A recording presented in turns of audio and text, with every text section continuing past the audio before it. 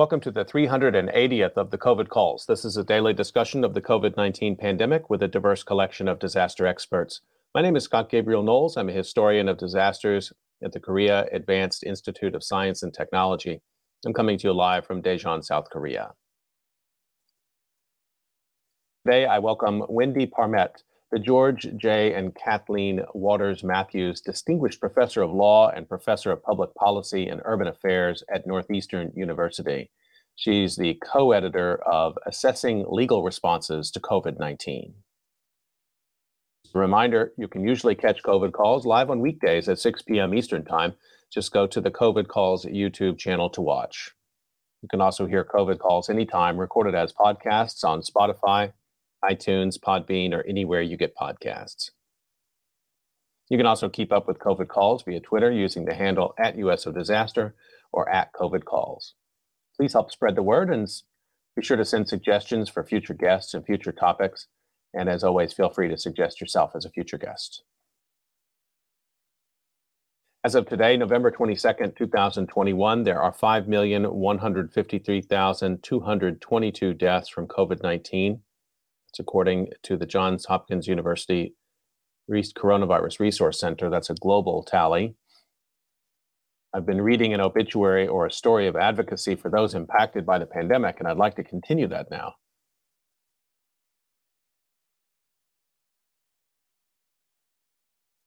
The headline is Lillian Blancas, candidate for a Texas judgeship, dies at 47. This was written by Clay Reisen. It appeared December 10th, 2020 in the New York Times.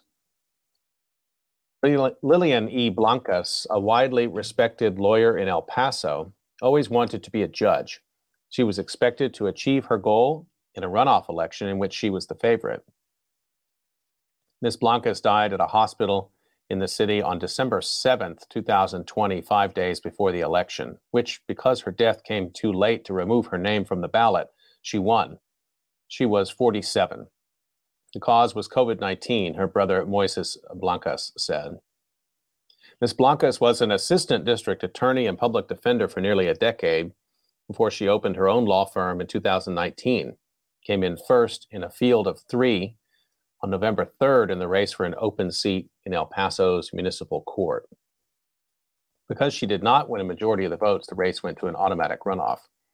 Ms. Blancas was known as much for her tireless work on the part of indigent defendants as she was for her wit and charm inside and outside the courtroom. Among her many friends who called her Lila was her opponent in the runoff, Enrique A. Holguin, who met her in 2013 when he joined the district attorney's office. She helped mentor him, and she later took care of his dog when he went on trips. She was a straight shooter, very professional, but always polite, Mr. Holguin said.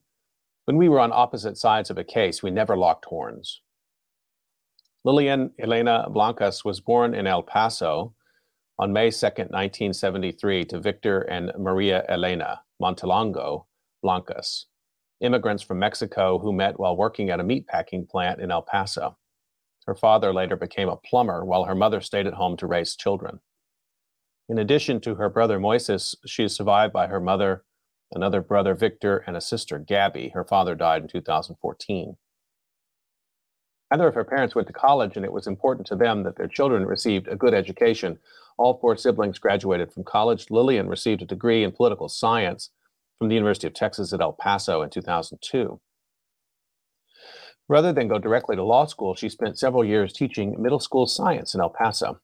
The kids just flocked to her because she had this no-holds-barred personality, said Christina Clays, a fellow teacher and friend. Blancas left teaching in 2006 and graduated 3 years later from the Texas Tech University School of Law. She quickly joined the El Paso District Attorney's Office. It was part of her plan: gain experience as a prosecutor, switch to being a public defender, hang out her own shingle, and run for a judicial seat. As a public defender, she handled capital murder cases and defended poor, often very young clients, said Heather Hall, a lawyer in the public defender's office. In her spare time, Ms. Blancas mentored lawyers who wanted to work with clients who were indigent or had mental health issues. Lila had this silver tongue as a lawyer, said Amanda Enriquez, a lawyer and friend, but she was full of empathy and compassion. Blancas tested positive for COVID-19 on Halloween 2020. 3 days later, she won 40% of the vote in the election, sending her and Mr. Holguin to a runoff. The disease kept her from actively campaigning. She entered the hospital twice before being sent to intensive care, where she died. This story comes from December of 2020. El Paso County at that time had been hit hard by the pandemic, recording 10,813 total cases per 100,000 residents. That's as of December 10th, 2020, more than twice the statewide rate, while the city's intensive care units at that time were running at 97% capacity. After the election, Mr. Holguin, her opponent, texted her his congratulations. "You're going to have a head start because I have COVID," Mr. Holguin said. She responded, "I was ready to lose this election," he said, "but I wasn't ready to lose a friend."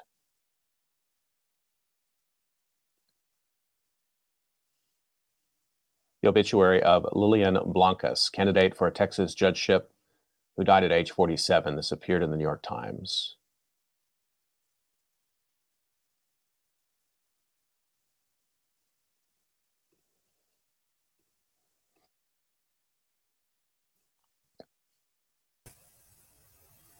Okay, I'd like to turn to my conversation for today, and let me introduce my guest, Wendy Parmet.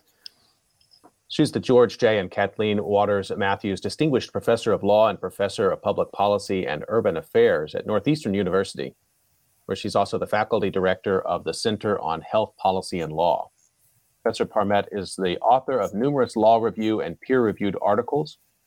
Books include The Health of Newcomers, Immigration, Health Policy, and The Case for Global Solidarity, co-authored with Patricia Illingworth, that appeared at NYU Press in 2017. Also, Populations, Public Health, and Law, which appeared in 2009, and the forthcoming volume, Constitutional Contagion, How Constitutional Law is Killing Us, which will be coming out with Cambridge University Press in 2023, and we're going to hear about that. Professor Parmet is also Associate Editor for Law and Ethics for the American Journal of Public Health. Wendy Parmet, thank you so much for joining me on COVID Calls today. Thank you for having me. So I'd like to start the way I generally do, find out where you're calling from, what the pandemic situation looks like there today. I'm calling from Newton, Massachusetts. We're just a couple miles outside of Boston. Like much of the Northeast, we are seeing a fairly significant rise in cases in the last 2 weeks after being in pretty good shape for the last several months, at least as compared to much of the country. The good news is that vaccination rates are relatively high, again, compared to the rest of the country in this area. Hospitalization rates are rising, but not, as we've seen in past resurgence, as you'd expect in a area with large, high vaccine rates. The bad news is, it's rising, and we know we've seen before that rising can go exponentially fast. And hospitals are still pretty full, not just with COVID patients, but we're hearing about overcrowding from, all of the really sick people who had put off care for the last 2 years. So there's a stress on the healthcare system, even if it's not as it was in 2020, just from COVID patients. And the timing of that increase is really poor with the holidays right here as well. Exactly. So what's happening at Northeastern? Is everyone back in class? You're still doing a sort of hybrid model? Some people are remote? We've been back. I'm not actually teaching this semester, but we've been back in class. We're fully in person now. Students are wearing masks, and there's a very extensive testing setup. I mean, you go into this massive gym, and all of the students are tested several times a week. There is certainly a steady trickle of cases, but we haven't seen a real rise. And at least as far as I know, and we've been told, and it appears, the cases are not really spreading so much from the class to, within the class, but students are students and they have off-campus lives. We have a vaccine mandate. And so, almost all of the cases are relatively, not serious. We'll probably come back to discussion of mandates. I hope we will. Is that the kind of thing that the university leadership consulted with you and other law faculty about? I've always wondered how, there's national standards for higher education, but oftentimes decisions about what happens at individual campuses, they do rely on their own faculty to help decide those. Well, I was on a task force that was put together pretty quickly last December that looked into it. But I will say, I'm not quite, they've made changes in policy since then. I have not been involved in that. One of the questions I've been asking guests, and I'd like to ask you, is if you could share a personal memory of the pandemic, something that really defines this time for you. I'm sure there's a lot of things, but I wonder if you wouldn't mind sharing. Well, can I share two memories in juxtaposition? Please do. So I started, like many people, and I'm sure many people have been on your show, sort of thinking about and working on the pandemic really last January. Not last January, 2 Januaries ago right now, January 2020. Don't quite realize how long this has been going on. In late February, I went with my husband on vacation, really the last real vacation we took. And on our last night, we went to a place where there was just enormous crowds of people eating, partying, listening to music, having a great time. And I foolishly perhaps spent most of the vacation working on a letter that about 500 of us sent out to Congress on pandemic. And so the pandemic was very much in my mind, and watching everyone and just this sense of they didn't know it, right? This was like the last bit of normalcy and sort of unburdened life. And then just 3 weeks later, I'm home. Everything's in sort of quasi lockdown. And I need to get out. So I get into my car and I drive around Boston, and it's a ghost town, a total ghost town. And those images, sort of that juxtaposition between, the energy and joyousness of thousands of people just having fun and I think they didn't know what was coming, I think.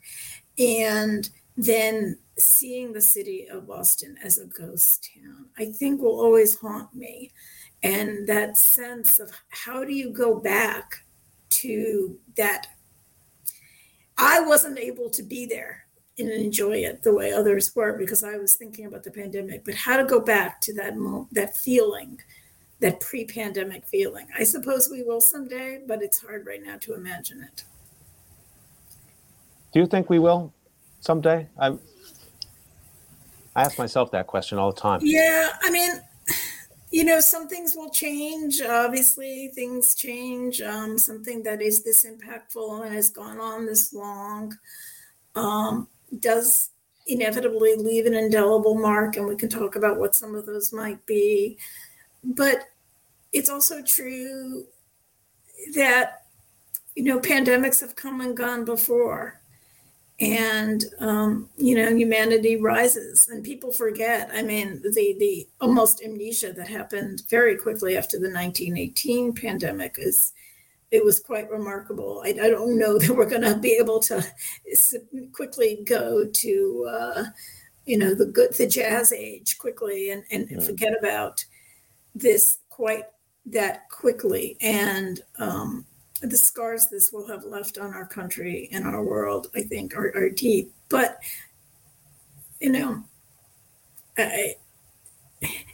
people aren't walking around worried in most of the world right now about bubonic plague, and that pandemic lasted hundreds of years. Mm-hmm.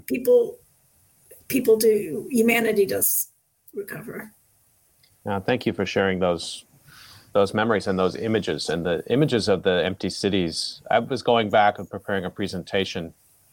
I don't know what it says. I guess we reached the point of this disaster where I'm now giving scholarly presentations about it, which makes me very uncomfortable. But and some of those early images of cities closed down and seeing them sort of juxtaposed one to another, New York and Boston, Wuhan, it's jarring. It looks like there had been it looks like a movie. It kind of shows me how much I was my mental space was prepared by fiction in some ways, because I'd never seen anything like it, or reading about the Cold War, or reading about nuclear preparedness in the Cold War, in which we would have imagined sort of empty cities. And so your discussion of that, it really brings back memories for me that are strong ones, and particularly a place like Boston, which my in-laws, John and Susan Merling, lived there. I have a lot of great memories of Boston. To think about Boston as a place that's closed down is haunting to me. It was very, very eerie, and this sort of palpable silence, which I have to say, the only other day I felt that same sort of silence and solemnity in the city was on 9/11, but it wasn't as empty. But there was just the silence, right? There was nobody just idling around or kidding on the streets. Just a quick reminder, you're listening to COVID Calls. I'm talking to Wendy Parmet today about COVID and the law. And let's turn, if we can, to, first I want to ask you about some of your work before the pandemic, particularly your book, The Health of Newcomers, Immigration, Health Policy, and the Case for Global Solidarity. Can you talk a little bit about that project and how maybe you see that project now, looking back through the lens of COVID?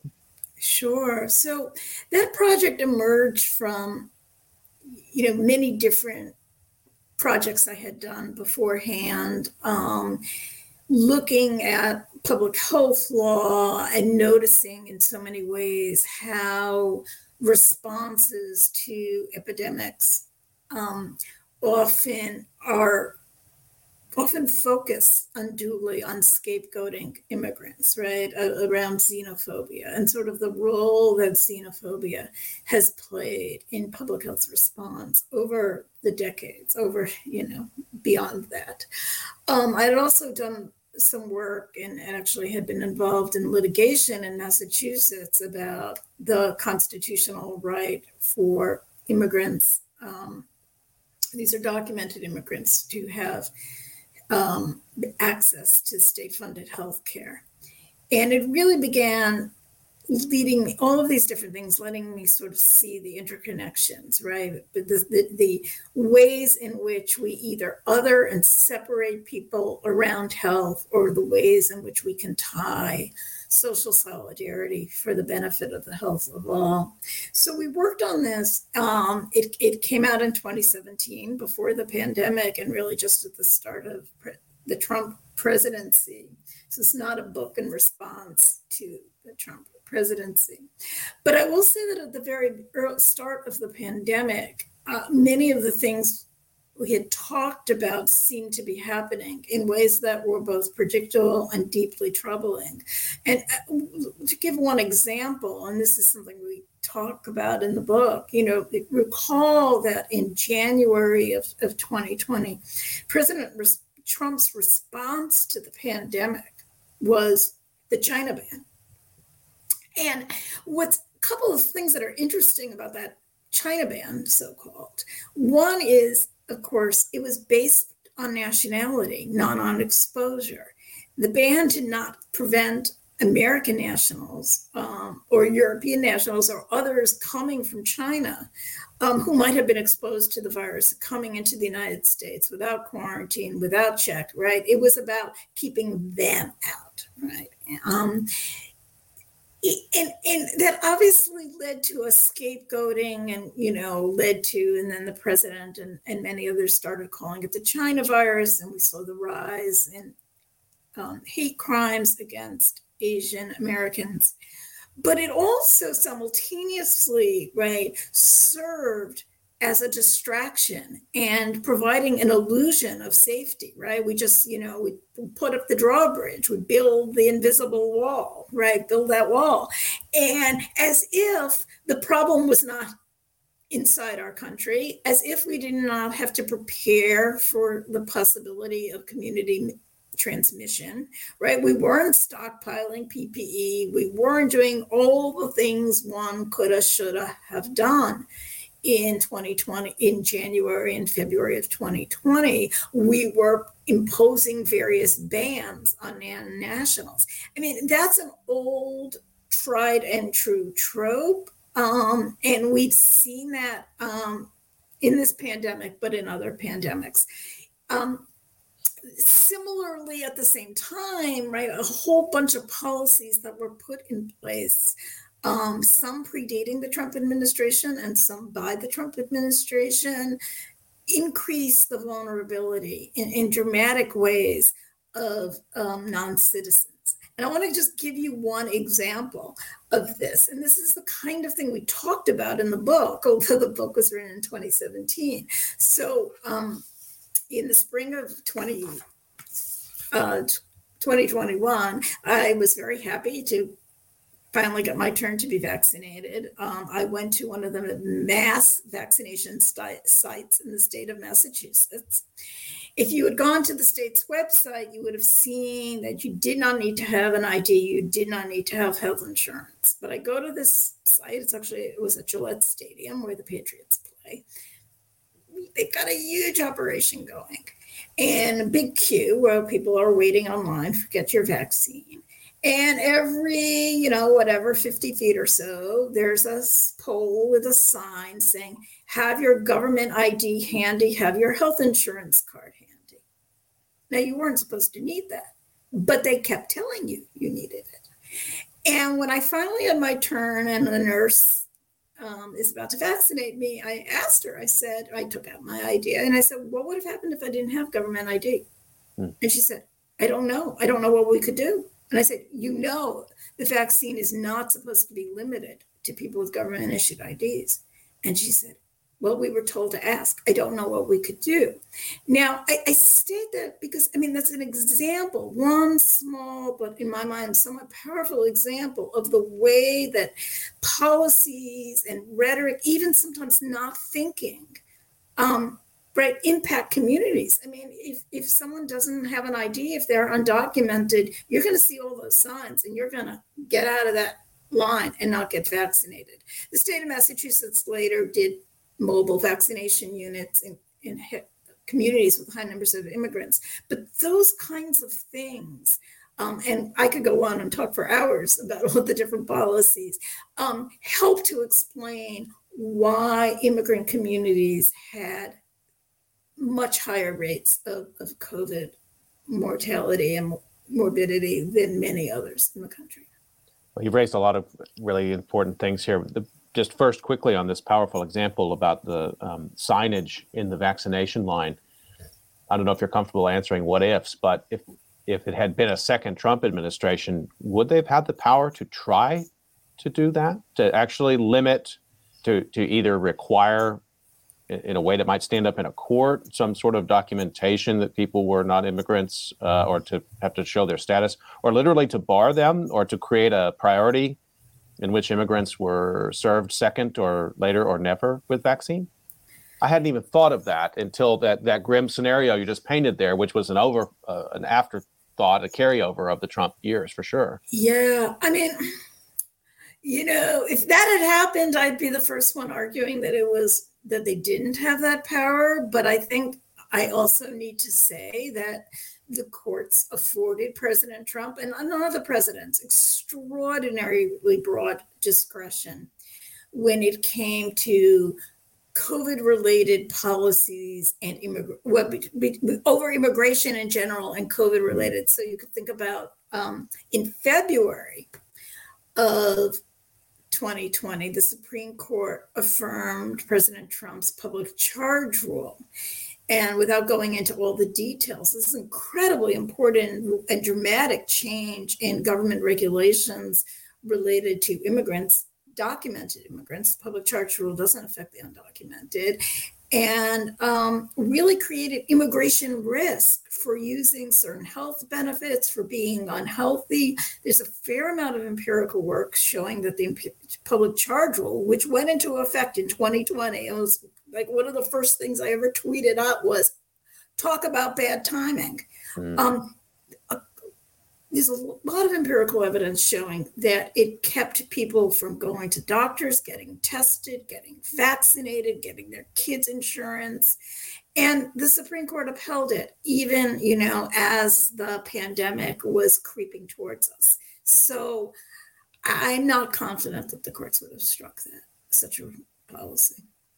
And going back to to your book that we were just talking about, the health of newcomers, and you're saying it's not the first time that this is actually kind of a long tradition of using public health law in conjunction with or to form sort of immigration policy. What cases do you have in mind here? Thinking of the AIDS crisis, sorts of AIDS crisis is a good example. It wasn't until the 2000s that the United States lifted the HIV travel ban, right? So even though AIDS was very prevalent in the United States when the ban went into effect, even though there was there was transmission happening in the United States, and even though it was not, unlike COVID, airborne and easily transmitted, we banned non-citizens from coming. And it's one of the reasons the International AIDS Conference stopped coming into the United States for many years, because scientists could not come to the United States if they were HIV positive to present their research. It made no sense, right? Epidemiologically, as a public health measure, it made no sense. What it did do was, again, conflate fear of a disease with xenophobia. Let me give you one other, perhaps even more dramatic example with AIDS. We quarantined, detained Haitian immigrants on Guantanamo Bay. Where did this idea of using Guantanamo Bay as a prison camp come? Well, it comes from what we did in the 90s to refugees from Haiti, boat people who were HIV positive. They were screened, they were taken to Guantanamo and screened, and if they were HIV negative, they were allowed to come to prove that their refugee status and come to the United States. If they were HIV positive, they were kept indefinitely until a court finally found this unconstitutional and a settlement was reached behind barbed wire without health care for the crime of being HIV positive at a point in which the pandemic was prevalent in the United States. We weren't keeping AIDS out, but what we were doing was sort of cementing this stigmatization, right? They, Haitians, and of course there's the xenophobia and the racism, we're intermixing, right? They are the health danger. So we have a long and pretty ugly history. And I could give you many other examples if we went further back historically. Well, and just to underline your crucial point here, the one is sort of policies that get crafted and applied in the moment, which may be reinforcing pre-existing immigration ideas with any given political party or president. I'm thinking of Trump there particularly, but there must be other cases. But also what it does in terms of public perception of disease. And that's a crucial point you're just making, is it makes a diseased other, which has at least two nefarious effects, one of which is it reinforces the worst impulses of xenophobia and racism, but also gives people perhaps, and I think this happened with COVID, a false sense of security that so long as we keep, the airports closed, we're all good because that's an Asian or a Chinese, and I don't like to repeat what Trump, I'm not going to say it quite that way, but a virus brought in by people from somewhere else. And meanwhile, what's happening in American ICUs, they're filling up. And that's exactly what happened here in 2020, right? We banned the travel by Chinese citizens to the United States as if we're safe. And of course, we weren't safe. It got worse. Then when he banned travel by Europeans to the United States, you might remember there was a rush of Americans who were coming home. They were kept in these unbelievably overcrowded passport control lines, right? There was no effort to screen or quarantine or check or contact trace the Americans, because it was the Europeans that were the danger. And then it went, and it's still in place, the Remain in Mexico policy, where the CDC is using its public health powers to prevent, right, Mexicans and migrants coming from Mexico. Again, the conflation of public health and immigration policy. And this was put in place, the Remain in Mexico, at a point in which COVID was far more prevalent here than it was in Mexico. I mean, right, the Mexicans are saying the danger is the disease coming from the US to Mexico. It's not the disease coming from Mexico. So we do this often, and you're exactly right. It both adds to the stigma and racism, but it also distracts, and it gives that false sense of illusion that keeps us from addressing the health problems we need to face domestically. Is there something special about the U.S. legal system that makes it different from other countries in this regard, or gives the executive branch specific powers here that it might not have in other types of disasters? Well, it is certainly true that our legal system gives the president far greater discretion around immigration than about other issues. And indeed, many of the jurists who are quite skeptical about broad administrative power and may be quite willing to clamp down on the power of CDC or EPA or OSHA seem, much less skeptical about immigration power. So that's certainly true, but I'm not sure it's as different from other countries, as you say. And one of the things I learned while researching the book was, it's pretty common in the United States to say every other country has universal health insurance, right? We say that all the time. Well, it turns out that's not true, right? Everybody has universal coverage for their citizens. But almost no country actually provides comprehensive or equal or anything near equal coverage for many classes of citizens, non-citizens, especially, irregular migrants. And the discrimination and the scapegoating of migrants is unfortunately pretty common. I mean, we've seen it certainly in Europe in recent years. We see the crisis that's going on at the Polish-Belarus border. So that's, and we've seen, we could talk about what the Australian response to COVID, but Australia has sealed itself off and treated migrants and kept them, in islands far away, locked up for a long time. So this is an area where the United States may not be as different as we think.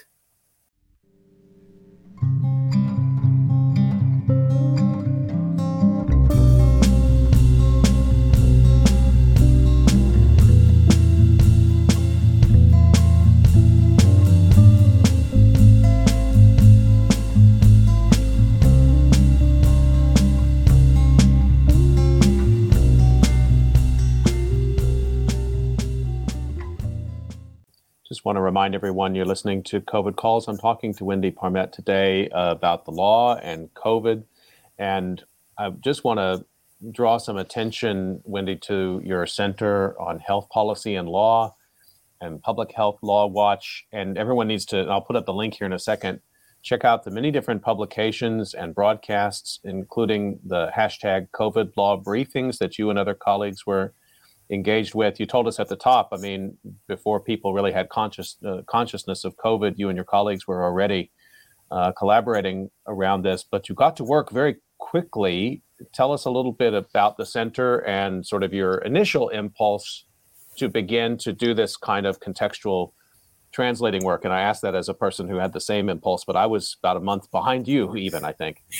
Well, so briefly, the center is one of the Northeastern University School of Law's centers of excellence. Our goal is to bring together students and scholars from across disciplines. It's very interdisciplinary, to study, research, and discuss a wide range of health policy and law issues. We also run several projects. And one of those projects is Public Health Law Watch. Now, the Public Health Law Watch comes out of something called the George Consortium.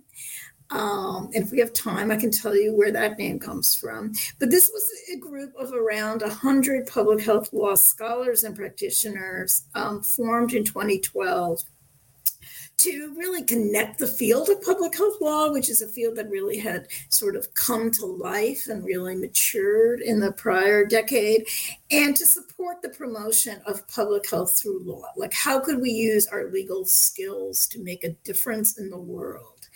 The Public Health Law Watch is the consortium's sort of activist part. It's where we and the consortium work to make a difference. We write amicus briefs, we file and sign amicus briefs, we have a website, we've done regulatory comments, and we've worked on several different COVID-related projects. And very early in the pandemic, we used that network that we've created through the consortium to say, okay, what can we do? We've got to do something. We got to do something. And one of the first things was this letter that I talked about, where about 500 scholars wrote a letter to policymakers and experts about what we thought needed to be done. That went out, I'm going to say in February, but maybe it was March 1st by the time it actually went public. But then the next thing we did was the briefings. And we, there we all are, at home. How can we connect? And we thought that the public health law world and policymakers would want to hear from legal experts around a range of legal issues. I think we were all getting called a lot by the press, can they do that? Can they do this? What about that? And so Public Health Law Watch and our legal fellow sort of produced these briefings that went out 3 times a week over Twitter. And then were archived also in a podcast in the Week of Health Law. I worked really closely with Scott Burris from Temple Law School, Nick Terry from McKinney at Indiana University, McKinney, Lance Gable from Wayne State, Donna Levin from the Network for Public Health Law, and Sarah DeGaia from Change Labs. And we invited people, this is sort of much like this conversation. Sometimes we'd have like 2 people and a moderator, and we talk about a topic, federalism, contact tracing, telehealth regulations, sometimes big picture, sometimes more in the weeds. And we did this for quite a long time. And along the way, we realized we really needed to do a report, that people really wanted a depth of analysis that went beyond the conversations. And that's what led to the Rapid Legal Assessment Project. Well, I want to talk about that as well. I'm just before we turn to that, I want to ask you about the way you think about the impact of those briefings, and because when I started COVID Calls, my perception was that, and this is just following years of disaster journalism, that journalists, all of a sudden, there may be one environmental journalist at a newspaper, even a big newspaper like the New York Times now will have more, but most newspapers will maybe have one person on the environmental beat, which then they suddenly become the disaster journalist. And I'm assuming for the law that may be more, but maybe not. And that they were going to all of a sudden, people who are writing on the sports desk, and it turns out I think this was true, everyone's now COVID desk. And what was one thing that I could try to do was to bring people in my research network, oftentimes, and we were working in sometimes esoteric areas around disaster studies and sociology and humanities, public health, whatever it may be, that these discussions, first of all, were a place that we could keep each other from going crazy and just have a more than one-on-one phone calls, but actually have a larger discussion, but that it would tee up or create a sort of a mezzanine level where journalists could find this discussion when they didn't have time to call everyone. I still don't know how to assess how effective that was. We did get a lot of discussion with journalists, some of which has turned into longer, I think more impactful relationships. But that was my hope in that moment. And it sounds like some similar impulses were animating what you were doing. Absolutely. I mean, including the keeping us keeping us sane part and keeping us connected, but also to get the word out. I think journalists, but also policymakers, we were trying to reach policymakers. We concomitantly with the project and the briefings, we did a bunch of briefings, non-public for different groups like the National Association of Governors and congressional committees, sort of off camera. So it was also to get the word out. I mean, there was, it's in the early days in 2020, in the first few months, there was a tremendous hunger to understand what public health law was. Most people, even most lawyers on the, journalists on the legal beat, really had no idea. Like now everybody knows what this means, everybody knows these terms. But, our field has not necessarily been the big headline field. And I mean, most people go through law, most lawyers have never taken a course in public health law. I mean, they're ending up discussing bits of it, but they don't even know they're doing it, right? They don't actually know the framework. They don't know sort of the big cases. And so we were just getting a lot of, how does federalism, what can the states do? And crazy, things were happening then. You might recall there were states that were putting up quarantines and trying to block Absolutely. people from coming crossing state lines. You couldn't go to Rhode Island if you were coming from New York. So there was a real hunger, just we thought, for legal expertise. And so that was the impetus behind the briefings and then the reports. Let's turn to the reports, the assessing legal responses to COVID-19. And this is how I found you. These are phenomenal volumes. Oh, thank and you. I just have to say, as I was looking through the chapters, also, there's a lot of people in there who've been on COVID calls, like Ross Silverman, Lindsay Wiley, and I think a few others probably as well. And so they're teams of authors in many cases, many issues, and so these are scholars who are already working in public health law, and then they use COVID as a case to either shine light on certain continuities, but I think in other cases to show where there's novelty or unsettled questions in the law, which are literally unfolding in the moment. And then the editorial collective also, as you said, I think it's meant to be read by policymakers and policymaker staffs, and you make recommendations in there. I wonder if you could talk about that. Well, the process, the editorial board was the same folks I mentioned before with the briefings. And we made some decisions, and I should say we got support from Robert Wood Johnson, the DeVoe Mound Foundation, and the American Public Health Association. We made some decisions early on that we wanted to have this in a uniform template. We wanted people to focus on concrete suggestions, and everyone had to come up with suggestions. We didn't want this to be long, legal academics can easily write 80-page articles, and we've all done that. We wanted this to be something that policymakers could find useful, to be rigorous, but not scholarly, theoretical, arcane, right? Be concrete and useful. So we used our networks we used the George Consortium. We identified topics and invited people to write and to do it in this very clear format.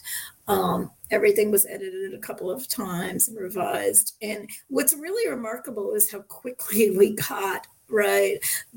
First of all, like almost everybody said yes. It was just remarkable, the willingness of our colleagues to do this when everybody was so busy and under so much stress, to just get it done, to conform to a format that might not have been, the most comfortable, and and to try to make it. They were very, here's what could be done, here's what shouldn't be done. And it was really, I thought, I thought it worked out quite well. We got it out by around August 1st, 2020, which is really quite remarkable when you think about it, with over 36 chapters. And then we did a second round for February of 2021 that was really written more. And we asked people, don't restate what you did, but look forward now, lessons learned, and new advice for the new administration.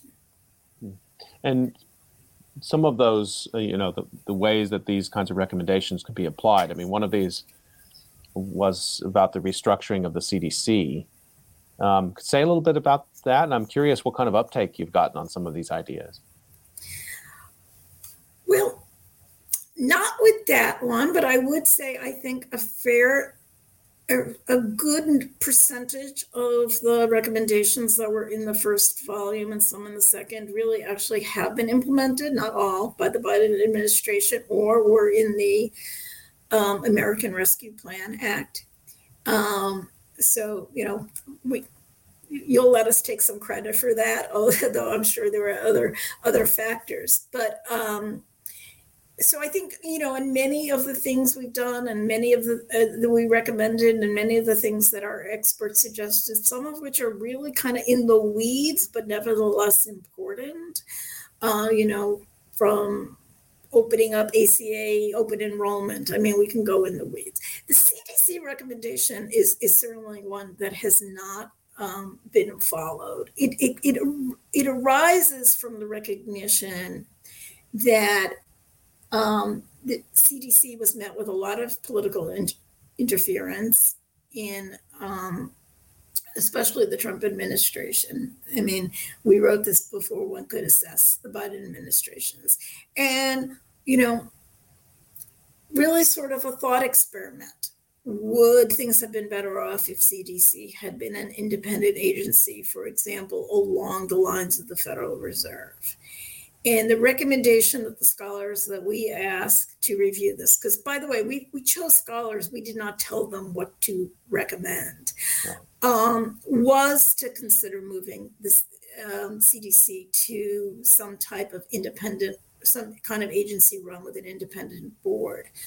I personally think there are pros and cons to that, but I think it was a really valuable exercise, and certainly a lot of people have talked about it. It's gotten a lot of debate and discussion about what can we do to rebuild the CDC's, the trust that the public has with the CDC, to ensure that the science is not sullied by political interference.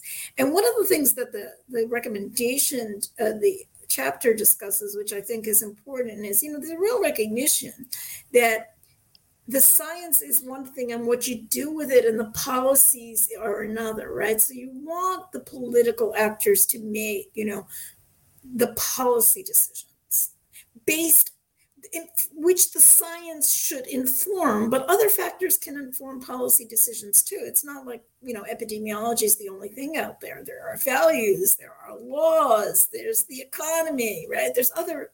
There are other issues that the policymaker needs to take into account. But the thing you don't want is it to go backwards and have the Right. dissemination of the science itself corrupted because of the concern for the policy outcome. Just want to maybe follow up with a couple of questions related to, how you see some of the trickiest issues around COVID playing out. And maybe these are things you've written about in the volume, Assessing Legal Responses to COVID-19, or your own sort of sense of it. One of, just to this issue around speech and disinformation and COVID. And I mean, it's the kind of question I was having, conversation around the breakfast table with my 13-year-old son the other day about this. And it came down to, because we talk about, of course, 13-year-old, we talk about free speech a lot. Does the president or any public official have the right to lie about science and public health, facts, data in the middle of a pandemic or any kind of disaster? So, this is we don't have a lot of law on this. in an article that is coming out in the University of Illinois Law Review, my colleague Claudia Haupt and I actually wrote about this. And we analogized that kind of scientific misinformation by health officials or by officials who have authority over health. So I'm not talking about the postal carrier, right? I'm talking about officials with authority over health. We analogize that to professional malpractice, and we argue that it should be subject to legal review, just as we review malpractice.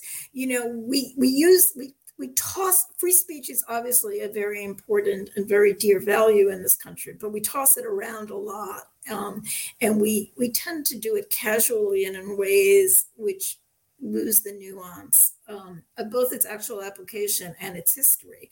I mean, if you went to your physician right now and said, should I get a COVID vaccine or should I just take ivermectin every day? And your physician said, well, no, take ivermectin. That would be malpractice if you then didn't get vaccinated, took ivermectin and got COVID and got, serious outcomes. That would be malpractice, and you could sue. Your physician could also lose their license. Right. Not likely to happen, but could. We do regulate the speech of professionals, and appropriately so.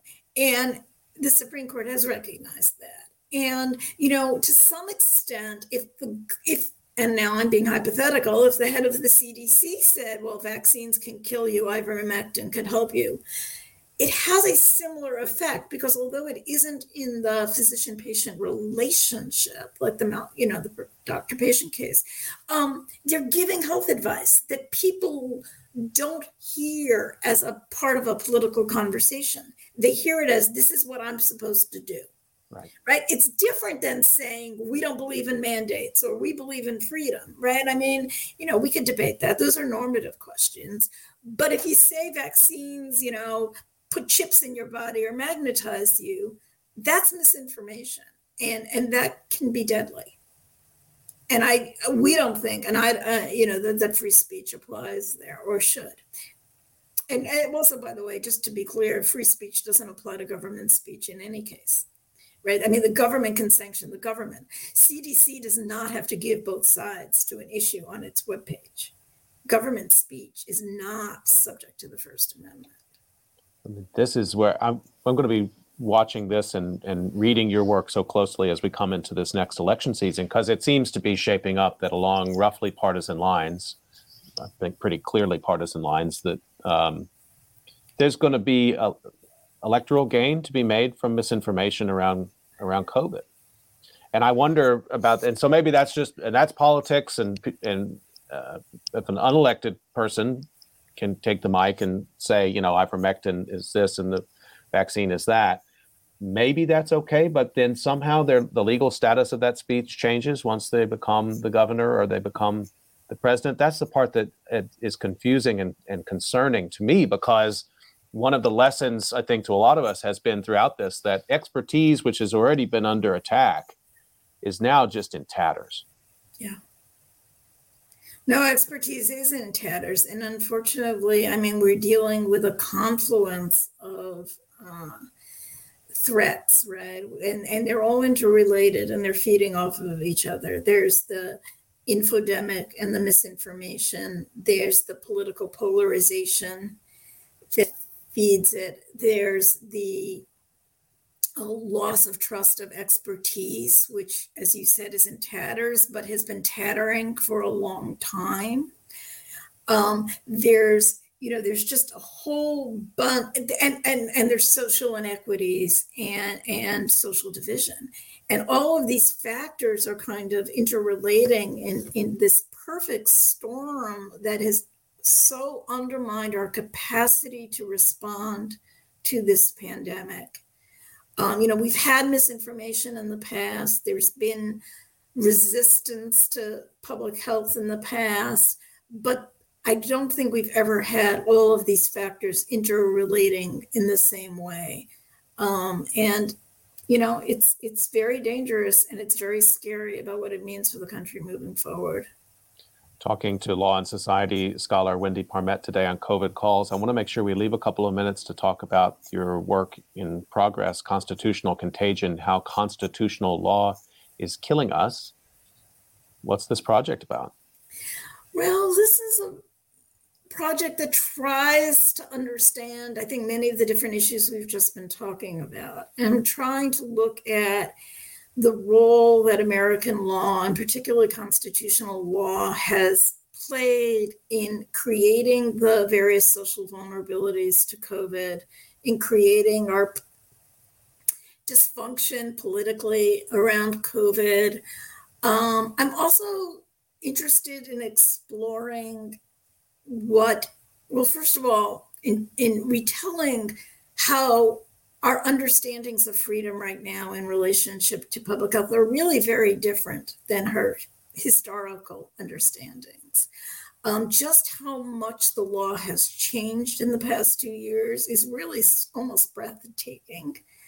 I think that many things that we say, well, it's the Constitution and it just has to be, we take for granted, but actually these are dramatic differences in law. Give you one example is the approach to expertise. I mean, for most of our history, courts were exceptionally deferential, perhaps excessively so to experts. Now, barely, they just, the almost annoyance with experts is really quite shocking. So I'm looking at the changes in our understanding of freedom. I'm arguing that we now have a very thin and perhaps only one side of the coin understanding of freedom. We've lost other conceptions of freedom that were more embedded in ideas of social compact and the common good. We've lost that common good tradition. And ultimately, our problems with COVID, I think, are related to our deeper problems. We were not a healthy country in 2020 going into it, and we're a less healthy country now.